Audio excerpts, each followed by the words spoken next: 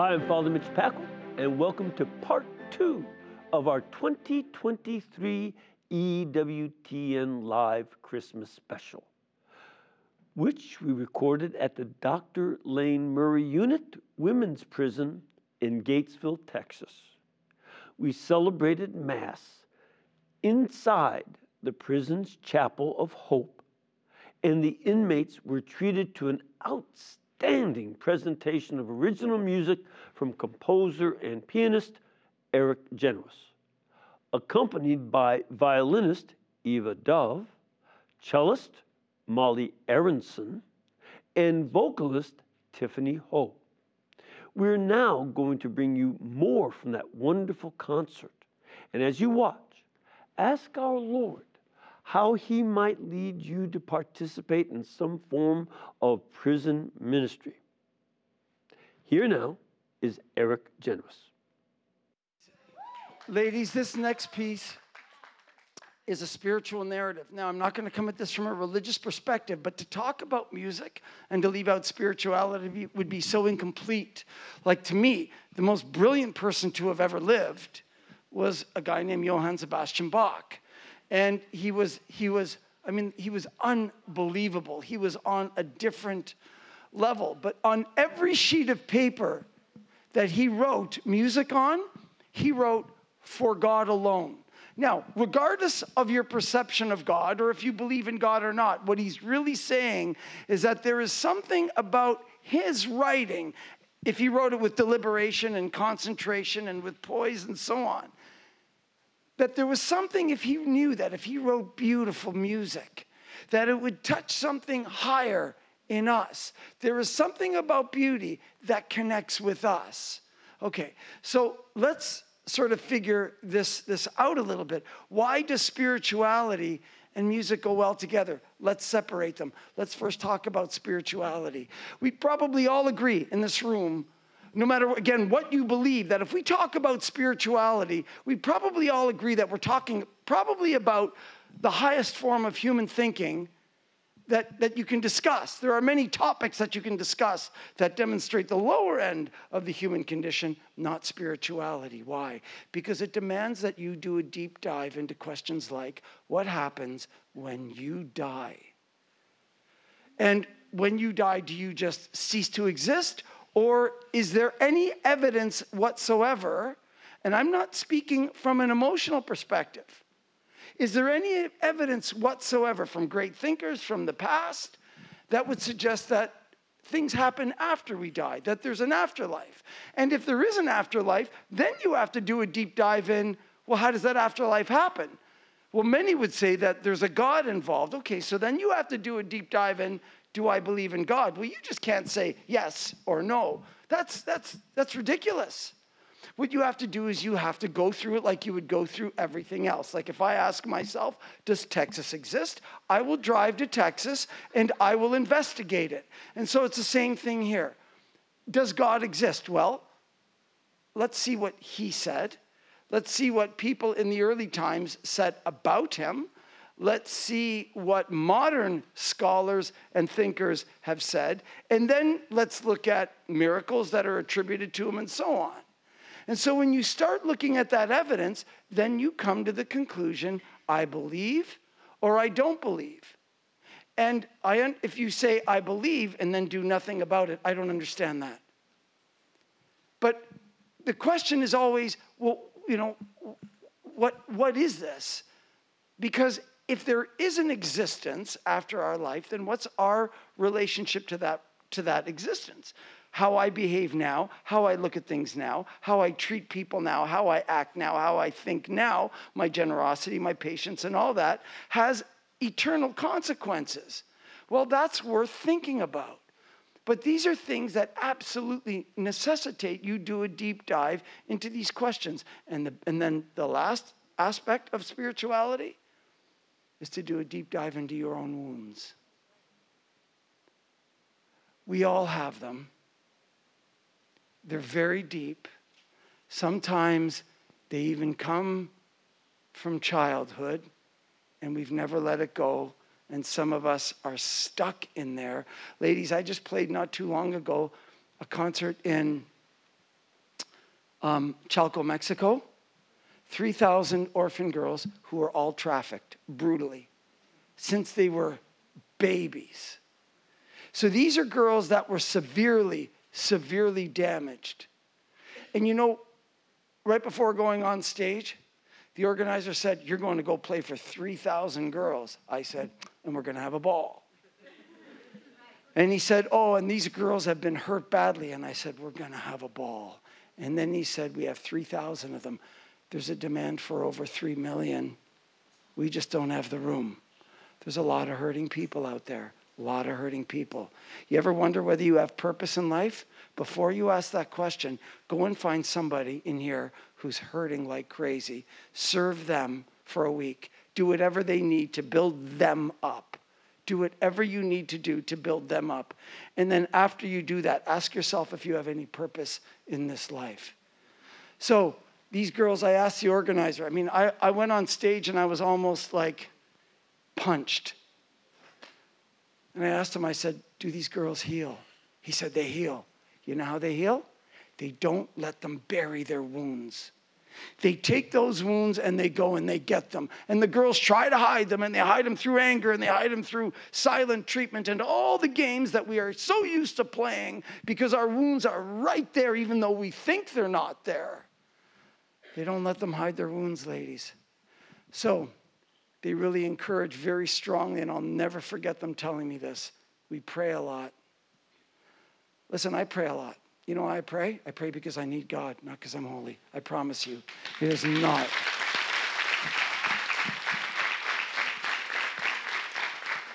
They pray a lot, they receive the sacraments, and they don't let them hide their wounds. And they say sometimes it takes 3-4 years, but they heal.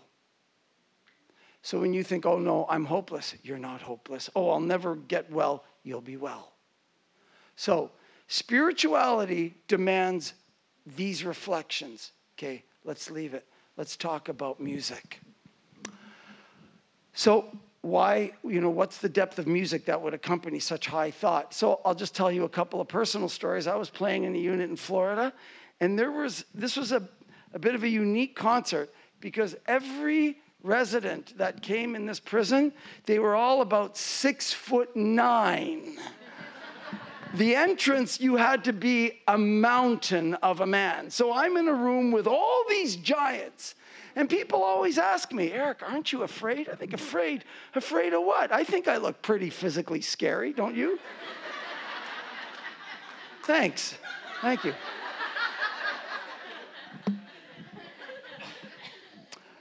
Anyway, so at the end of the show, this one man stood up. And he says, "I've never cried in my life. I've been in here since I was 50, and I'm now close to 60. Why did I cry?" Okay, ladies, let's examine him. Let's examine that boy that I spoke of at the very beginning. I will just share with you a story. So, sorry, I didn't tell. I'll share this story about music and its effects a little later on. But let's talk about this man. Why is he crying? Friends, if I tell you a story, the words go to the brain, and the brain figures out what the story is about. No matter what the story is, it's the brain. The brain downloads the information. The brain downloads the information, and the brain figures out the meaning of the story. Not so when it comes to beauty. When the human person is exposed to beauty, it bypasses the brain and goes right to the soul. It goes right to who we are. It goes in and uplifts our very humanity. It breaks through all the walls, all the barriers, all the toughness, all the coolness, all the betrayal, all the hurt, all the pain, all the suffering, all the history, and goes right to the soul. And it touches the toughest of the tough and they don't know what's going on inside of them because that's the language of beauty. That's why you have kids, you bathe your kids in beauty. You tell your kids, watch what you listen to. We are all affected. We're either uplifted or we're torn down by our surroundings. So that's why when you speak to each other in ways that are belittling, that's much more damaging than you'll ever know. So friends, when you combine something of the highest form of thinking with beauty, which goes right to the soul, you're combining basically two very powerful forces. And the effect is awesome. So, friends, this piece is Panis Angelicus. Panis means bread, Angelicus means angels. This piece is called the bread of angels. Angels don't need bread, but they hunger for something far more profound than bread. They have a hunger to have an encounter with the one who loves them perfectly. In this case, it's a poem. This is a poem that's written 1,000 years ago. Why does anything last 1,000 years? Because it has meaning to the individual, and it has meaning to civilization. If it didn't, it would not last. So, with regards to this poem, it says that these angels have this hunger for this bread. Not bread, but to have an encounter with the one who loves them perfectly. Ultimately, that's the greatest euphoric expression in the human condition. To love another and then allow yourself to be loved. Oh, no, but I'm too bad. I don't deserve to be loved. None of us do. It's a gift. Take the gift. Absolutely take the gift. Friends. So, we crave that same love. But you know what? How does an author capture that meaning of this Panis Angelicus, or the bread of angels? How? It's impossible using words. So he wrote it as a poem. So the words go to the brain and touch the intellect. But the beauty of the poem goes right to the soul. It goes right to the soul. And it moves and uplifts our humanity. So this piece is Panis Angelicus. The purpose of the words are to incite the intellect. But the purpose of the poetry and the music is to elevate that mystery behind the meaning of the poem. This piece, friends, is Panis Angelicus.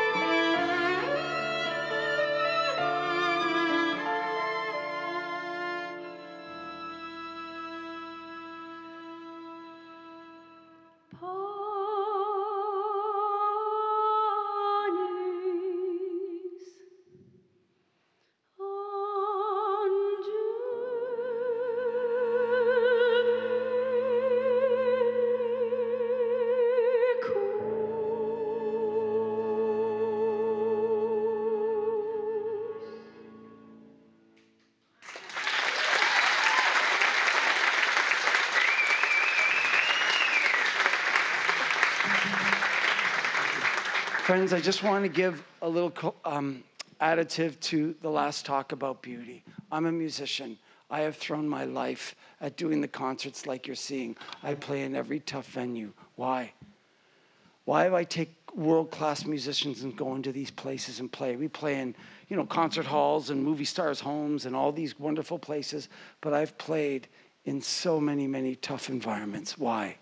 Well, I just want to examine the whole concept of music, because we live in a time right now where we don't understand the effect of beauty at all. Okay, so when I was a kid, music has changed a lot, right? When I was a kid and you wanted to hear music, it was tough. It was expensive. You had to save your money, and you had to go to the record store. So that conversation was difficult. Hey, Dad, I got a great idea. I know you just got home from work and you're tired and you just got out of traffic, but I think you should jump right back in traffic, drive me to the record store because it's closing in 15 minutes, and then give me $20 to buy music you don't want to hear. Didn't go so well. And then you took that record home and you put it on a turntable and you sat in that room. We didn't walk around with music. And now, our kids, they have the World Library of Music at their fingertips. They can listen to whatever they want, whenever they want, in any environment they want. There's nothing stopping them. Nothing. So is that good? Well, because our young do little else more than they listen to music. Every video game they play, every series they binge, every movie they watch has music, right? Okay, so they're hyper-exposed to music. Is that good? Well, when you think about it, they wake up in the morning, any podcast they want, they are now learning about themselves through the rock videos and through the music they're listening to. They're learning how the world looks at them through that. Is it a dignified, beautiful, uplifting view, or is it somewhat of a cynical, pessimistic, hurtful, aggressive view? And nothingness. Your life has no meaning. It doesn't matter whether you're here or not. What are they learning from this? Well, let's take it a step further, because last year, the most famous piece of music, the most listened to piece of music, had so much vulgarity, I won't even repeat the title. And you think, what's a big deal, a bit of vulgarity? Well, friends, let's examine that. You may think there's no big deal to that vulgarity, but when I go and play for kids, and I want to play for as many kids as possible, because I think every kid in the country should hear that woman play the violin, and hear that woman play the cello, and hear that woman sing. I think every kid should hear them, okay? But these third graders have heard this music, not my music, but they've heard that vulgar music over and over and over and over again. Ladies, you know what that's called? That's called formation. They are learning about themselves through that music over and over and over again. Well, is that important? Well, let's see what the great thinkers of the world have said. Confucius, thousands of years ago, said, if you want to know the morality of a nation, let me hear the music, period. Didn't say, let me talk to the teachers or read the textbooks. Let me hear the music. Plato said, if you want to govern a nation, you don't need the laws. You need the music. You think, music? I thought music was just background to dinner. He didn't think so. Plato also said music is a moral law. A moral law, ladies. A moral law. I thought music was just background to my video games. He didn't think so. Music is a moral law. He said it gives soul to the universe and wings to the mind and flight to the imagination and a charm and a gaiety to life and to everything. Isn't that amazing? That's what he felt about music. But my most impactful musical encounter, I was playing for 300 kids that were tried and convicted. They're all 15. Tried and convicted as adults. These are 15-year-old kids that are all going down for 30 plus years. What does a 15-year-old kid know about 30 years? Nothing. And you know, in the front row, there was the leader in the room. And at the end of the concert, the boy stood up. He stood up. And he said, "Can I hear that violin alone?" And the violinist played. The boy put his hand over his heart. He threw his head back. And he said, "That sound is the most beautiful thing I've ever heard. Why have I never heard it before?" And then the boy starts to weep. And all I could say was, "You never heard it before because I didn't bother to come in earlier. And I am so sorry that I neglected to come and to expose this to you earlier." But it's a great question. Why, when we have the World Library of Music at our fingertips, is this the first time this boy has heard beauty and has experienced something higher in his humanity? Why? That's a poverty, ladies. I'll throw my life at going to play for that kid all day long. Is that kid worth it? Times 100. So, ladies, I am here because I want to entertain. But I am here mostly because I want to inspire and I want to uplift your humanity. This piece, friends, is called Fury.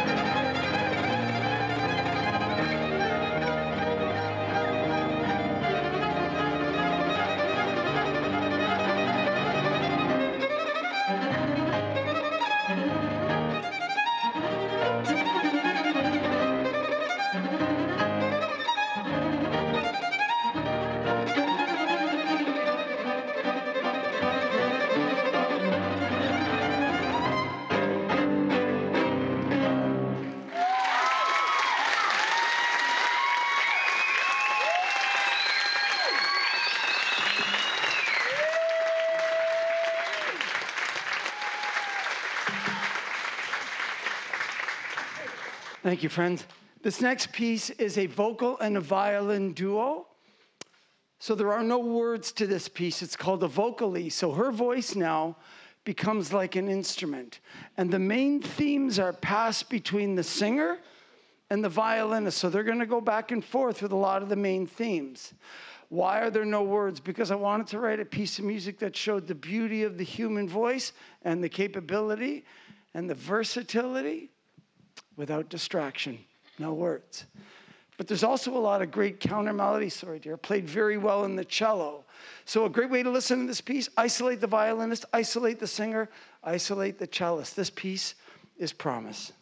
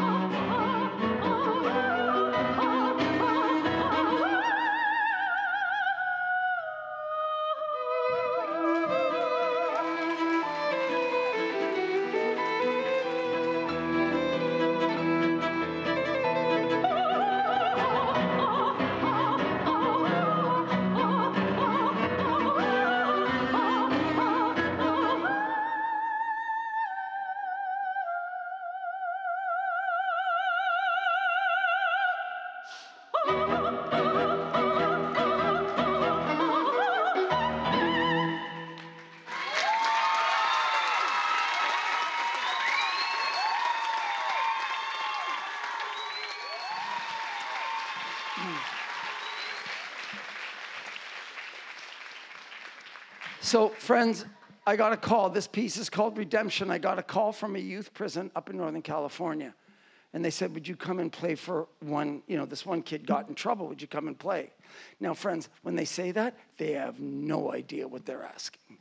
Because all the sound gear you're hearing is mine. The lighting is mine. And so I need my gear. I have gear. If I'm going to play in Northern California, I have gear in Phoenix, Arizona. So what it means is I fly to Phoenix. I rent a truck, I go to my locker, I put all the gear in the equipment. It's very heavy, and I'm 57 years old. And then I drive 15 hours to San Francisco. I fly in 3 other musicians. When I arrive, I have to unload that gear. I'm still 57, and the equipment's still heavy.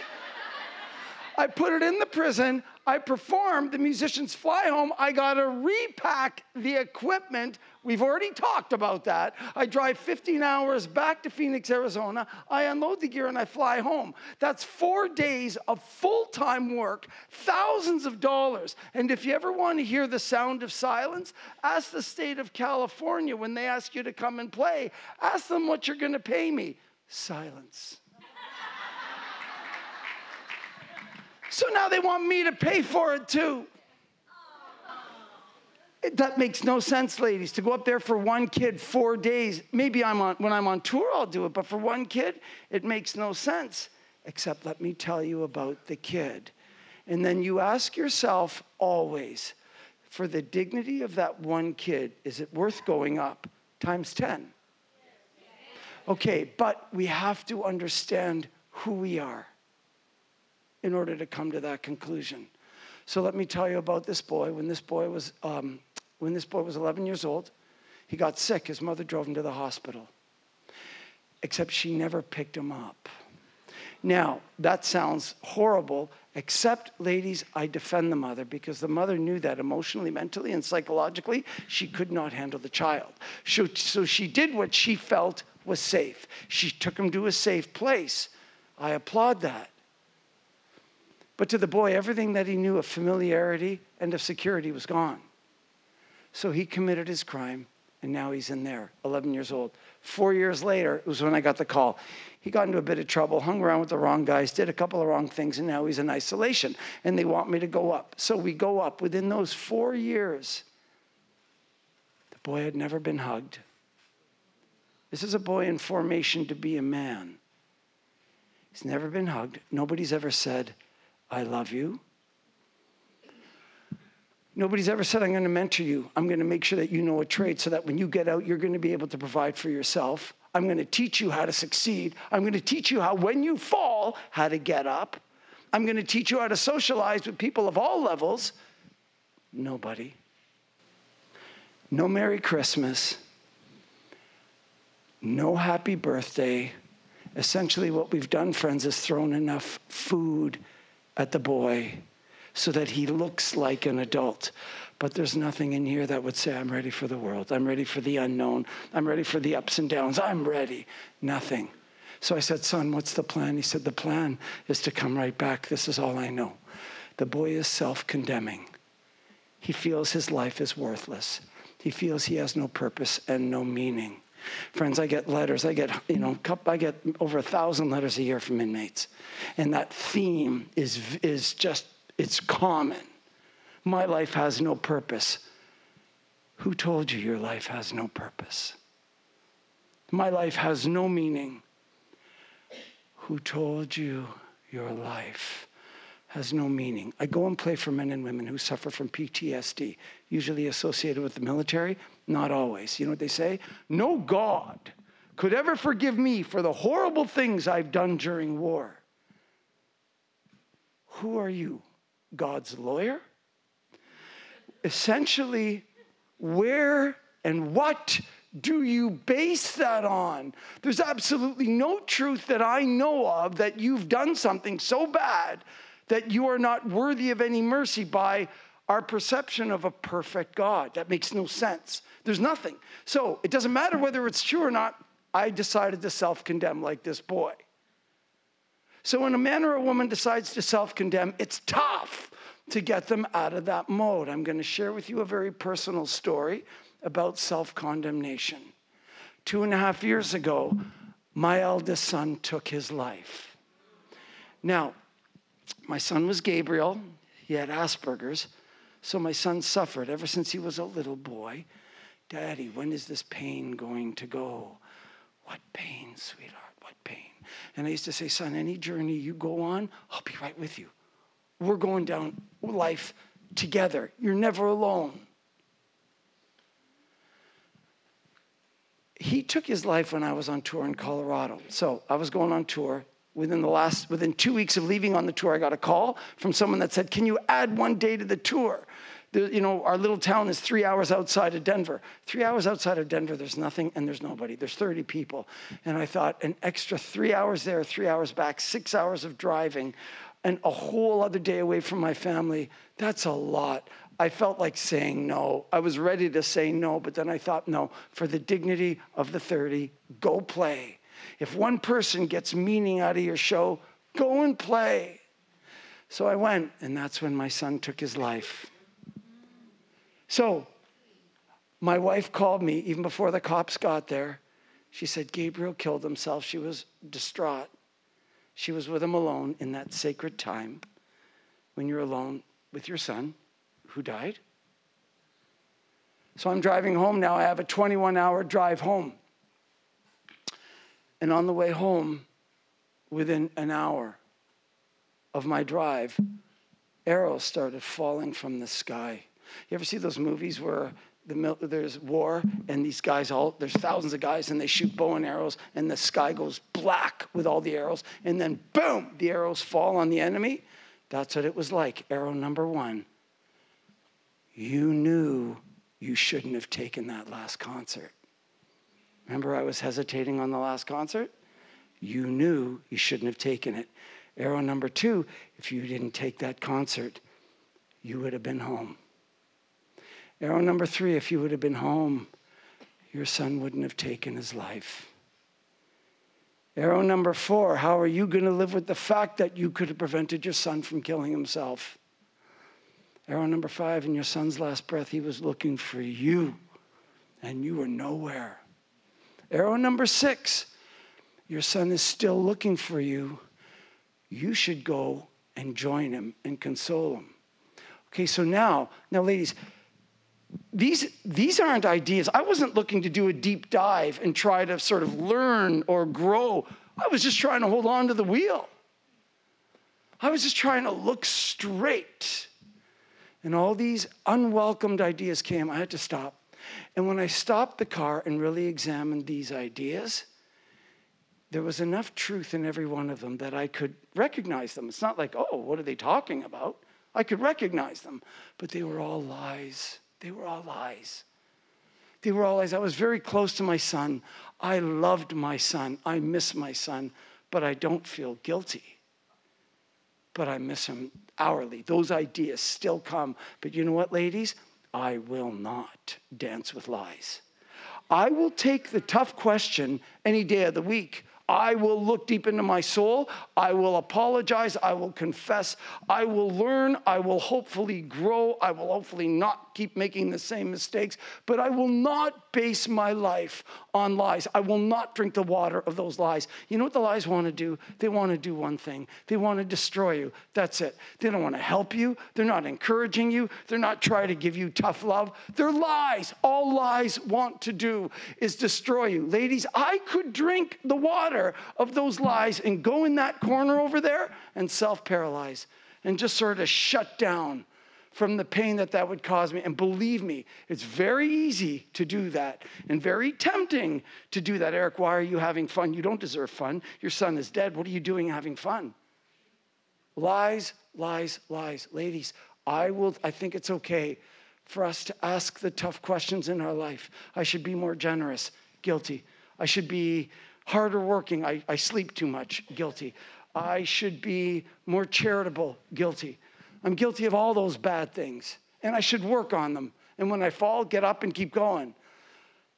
But do not drink the water of lies. The reality is everybody in this room, if you think you are unforgiven, that's a lie. If you think you've done something so bad that you've lost your dignity, that's a lie. Ladies, don't drink the water of those lies. Sometimes this battlefield, this playground is tough and can be your worst enemy. Don't let those enemies in. So friends, it's okay to question how you do things. But remember, everybody in this room has unspeakable, untouchable, mystical, beautiful, profound, sublime dignity that can't ever be taken away from you. That you can't ever lose. That you can't, there's nothing you've done that could ever lose that.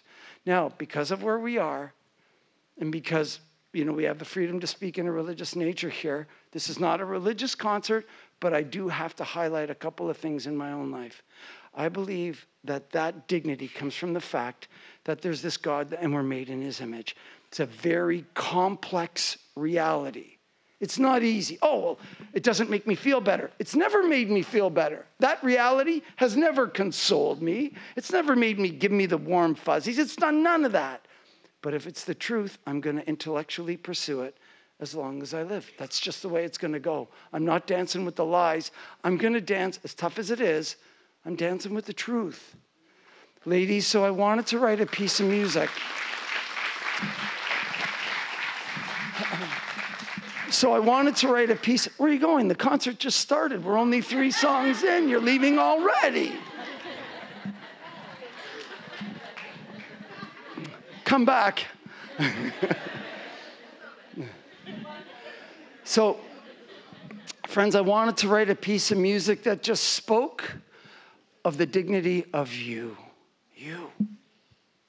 So I'm dedicating to this song to each one of you personally. This piece is redemption. Ladies, musically, it's a fun piece to listen to because there are 2 main themes, and you're going to hear them right off the bat. The first is on the cello. It represents the struggle of redemption. Sometimes we have to overcome certain things in our life in order to live a higher life, and that's a good struggle. Like, I should be more patient. Okay, you keep struggling with being more patient so you can live a better life. That's the good struggle. And then the second theme is introduced in the violin, and that's the glory of redemption. You're going to hear these themes pass between the 2 ladies throughout the whole piece. But the magic is when those 2 themes are played together, because sometimes the glory of redemption is realized through our pain, through our struggles, and through our suffering. Ladies, suffering is the only thing we all share. We don't all have peace or hope or prosperity. But to one degree or another, we all suffer. It's not always, I play in movie stars' homes. They suffer. They worry about their children. They go wayward. Everybody. But suffering isn't always terrible. Sometimes suffering is the only thing that gets through our thick skulls and invites us to grow in ways that we could never do outside of the shock of sometimes very intense suffering. And sometimes we suffer so much, we don't even know if we can take our next breath or even want to take our next breath. Take your next breath. You take your next breath and you keep going. This piece, friends, is redemption.